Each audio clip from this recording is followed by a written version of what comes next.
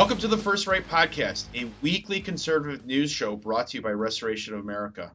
I'm your host, Jerry Ewald, Chief Marketing Officer for Restoration of America. And today we are blessed to have a first-time guest, Ned Jones, a passionate leader and deputy director with the Election Integrity Network. Ned empowers grassroots efforts state by state to restore the faith in our elections. Well, Ned, welcome to the show. Well, thank you so much for having me this afternoon. Yeah, it's our pleasure, and we always like to talk about election integrity here at Restoration of America. So before we get started, though, can you introduce yourself to the audience and give a little bit about your background? Sure, thank you. I'm Ned Jones. I'm the Deputy Director of the Election Integrity Network, and we're a project that was started at the Conservative Partnership Institute in 2021. And recently, we were moved over to the Virginia Institute for Public Policy, and so now we're a project there. My experience in politics started in Roseland, New Jersey in the 80s when I was a councilman and was elected to office there, and have always been interested in politics and really got involved with election integrity the day after the 2020 election. That's right. Yeah, no, that was going to be my question, right? Because, election integrity is a major concern for most Americans. And if it's not, you're not paying attention, or you just don't care about democracy, which is something that the left likes to throw back at us. But, election integrity has been around for a long time, but it's been thrown onto the national spotlight in the 2020 election, as you just said. And so we've learned so much from it, from 2020. We can go down so many different paths. We've learned about the infamous Zuck bucks, Zuckerberg's money that he was investing into elections. And then we just recently had Dr. Epstein on our show that talked about how the algorithms, the search algorithms, are being manipulated to favor the left. So many topics to go here. Ned, why don't you kind of give us a little bit of what you've been working on since 2020? What are the big focus for you? Okay, thank you. Yeah, I live right outside of Richmond, Virginia, and in 2020 I was a poll watcher at a small precinct in Richmond. And all day long, I heard voters being told that they had already voted when they came in to vote. And at that time, it really didn't register because of all the vote by mail during COVID and all, I thought it was a clerical problem. But anyway, right after the election, I soon learned that that was a problem around the country. People who tried to vote were told that they had already voted. And so I decided then to try to find out what was going on with that and actually what was happening with our elections. And shortly after the election, I believe it was late November, early December, I ran into Hayden Ludwig, one of your associates, and have been involved with him since then. He actually wrote an article about my experience on Election Day. And to make a long story short, I started researching our elections. And what I found was that conservatives had always been involved, like myself, with campaigns, candidates. We knocked on doors, made phone calls, and we left the process of running elections up to others. And we found out in 2020 what those others can do with that process. And I also found out during the following year that leftist nonprofit organizations were really the organizations that had infiltrated our election system and were essentially running it for us. How kind of them. Yeah, so you started off by saying you heard that there was a lot of people that would say, "Hey, the system says I already voted, but I didn't." Was that localized to a specific area, or is that across the country you're seeing this? No, what happened was it was certainly in my precinct. And then after the election, we started hearing about it in Georgia, Wisconsin, really all over the country. Voters were told that they had already voted when they showed up to vote on Election Day. And of course, the theory is that a phantom had voted for them prior to Election Day, either voting early or voting by absentee, mail-in ballot, as we call it today. You see, here in Virginia, we have no ID law. Anyone can be anyone when they vote. All they have to do is sign an affidavit, bring in a utility bill. It's very loose. And so that kind of thing could be going on. We don't accuse anybody of anything, but these are some of the vulnerabilities that we talk about in terms of our election process. Was there any indication of which direction those phantom voters were voting in?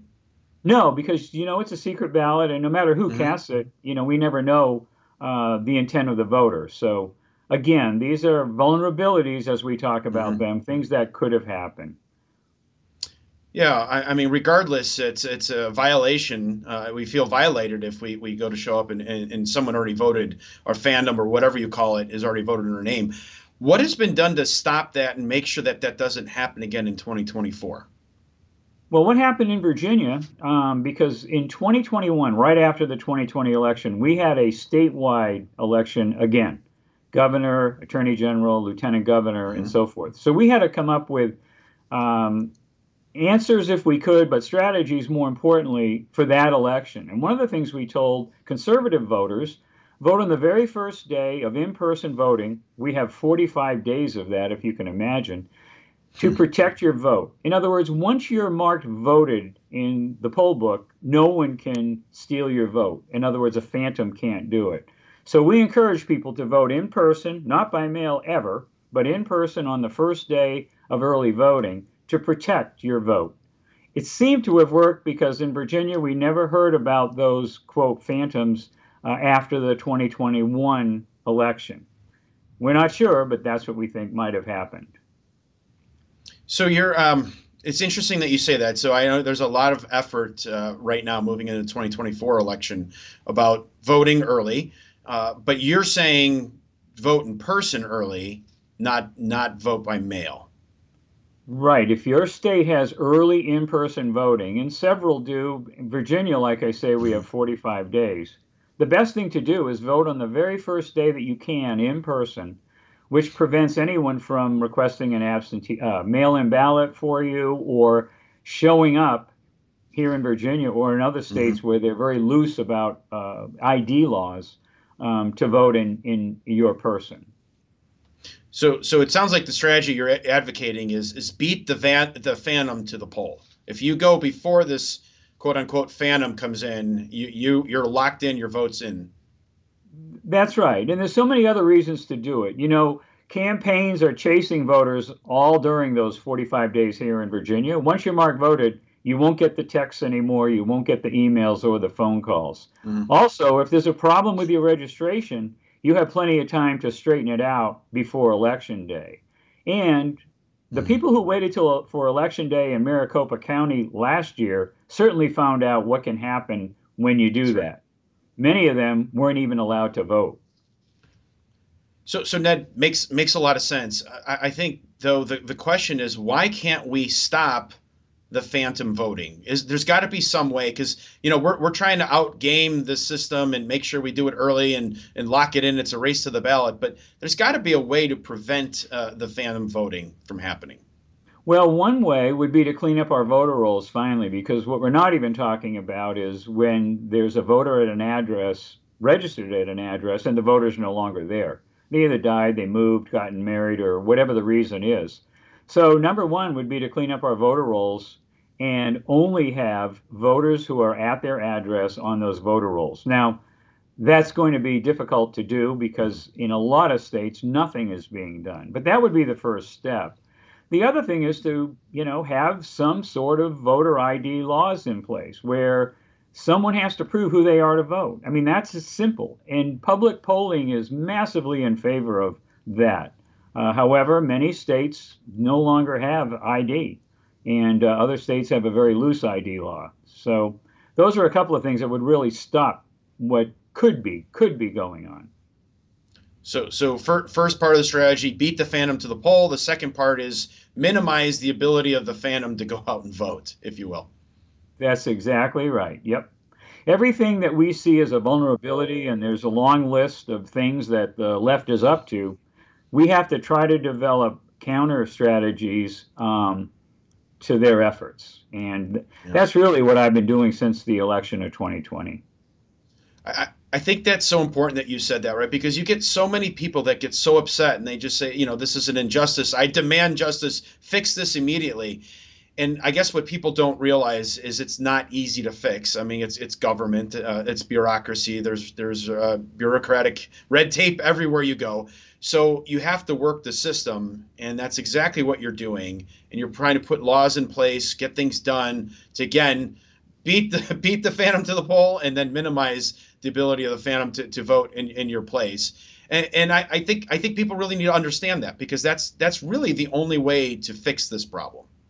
Right. And one of the things that happened right after the 2020 election, people were so upset. They wanted to do something. And what we say is, yes, you need to get involved. We need conservatives involved in the process of running our elections.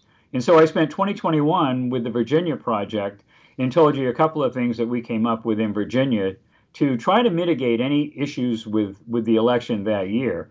And then early in 2022, I joined the Election Integrity Network, and we've been working on a national basis since then, with our coalitions and local election task forces. Getting citizens involved in the election process is the answer. We need to be there in the room, as they say, for our elections. So let's focus in on that. How does the average citizen get involved with the election system to make sure that their vote counts, other people's votes count? Well, I can speak for the Election Integrity Network, and what we've done is we've established around the country now 20 statewide coalitions, which is a gathering of organizations and individuals who are interested in election integrity. And then within that structure, we formed local election integrity task forces. The goal would be to have one of those task forces at every election jurisdiction. Now, that's very optimistic, but we're starting to grow that infrastructure. And what that does is it puts citizens in touch with local election officials. You find out what's going on, you see what they're doing about list maintenance or cleaning up voter rolls, you find out who their vendors are, you find out if they are involved with some of these left-wing organizations that get deeply involved in our election system with election officials. And so the election officials start to understand that there are more citizens who are concerned about our election and willing to help in any way that they can. Number one would be poll workers. We call them election officials here in Virginia, or poll watchers, getting involved in cleaning up the voter rolls and so forth. We think it's citizens' actions that are going to fix our election system. So how do they do that? How do they get more information to be able to join that network? Well, the easiest way is to go to our website, whoscounting.us. That's just WHOScounting.us, and sign up. We'll be in touch with them. We have introduction to our infrastructure classes. We have 10 other national working group calls every week where we've broken the election process down into its parts.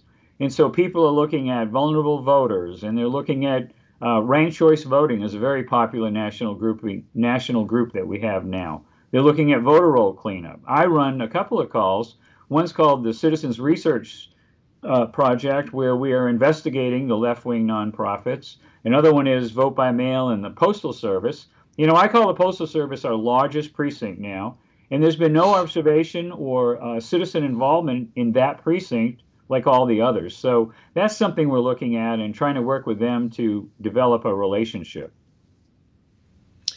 Oh, that's a really good point with all the vote by mail right now, right? So very important.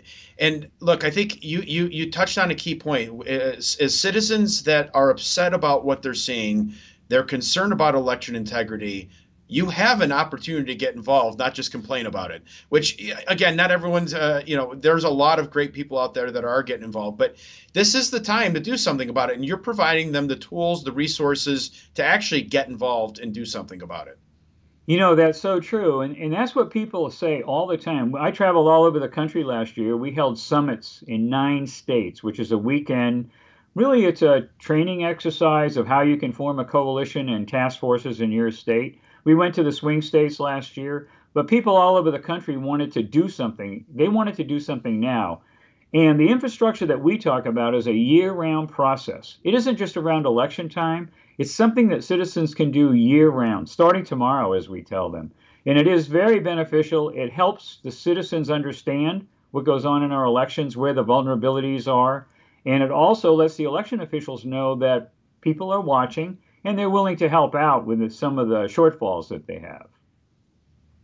No, that's fantastic, Ned. So last question for you. What do you think that the left has got planned that we haven't seen yet for 2024? Well, there's a number of things that are going on right now, and I talk about it all the time. The first thing is funding by progressive billionaires. You know, they have all the money, we have all the people, and we can put our people to work and take advantage of that and push back against the money. But they form new groups. There's something called the Alliance for U.S. Election Excellence, and what they're trying to do is organize election offices around the country. It's the same organization that distributed the Zuck Bucks, the Center for Tech and Civic Life. There's also a massive on-campus voter registration. Well, they call it registration. I call it recruitment on our college campuses. It's called the All-In Campus Democracy Challenge. It's run by an organization called the Civic Nation, and that's another one of these left-wing nonprofit entities supported by left-wing donors. They're pushing expanded vote by mail and so forth. You know, Biden won the election in 3 cities. 3 cities were the difference. And that's where we need to concentrate our efforts to be sure that we elect a conservative president in 2024. And so our election integrity coalitions are extremely important in all states, and particularly the swing states. Yeah, I think it's like you said earlier on, it's so important that we understand the tactics that are being used, and then we counter them quickly. And again, if anything good came out of the 2020 election, it's that the right has woken up to election integrity issues, and they're on top of it. And I know a lot of people will complain and say we're not doing it fast enough. Things need to move fast. You know, again, they need to move faster, but this is the way to do it. And there's organizations like yours and ours that are going after that and trying to counter all those efforts and make sure that we do have election integrity. You know, that's so true. And the grassroots has to do it. I mean, that's who's going to fix it. It won't be a party. It won't be a candidate. It's going to be the grassroots, because that's where the interest is. That's where people are really upset with our election process. And I think that public polling shows that all the time. It's a nonpartisan, you know, it's bipartisan, I guess we'll say, that everybody's concerned about elections. You know, when you think back on the last few cycles and one side or the other was complaining, and it's true, there are vulnerabilities and irregularities that have to be addressed. And you can't ignore it. You have to get involved, and we think that citizens doing that is the answer.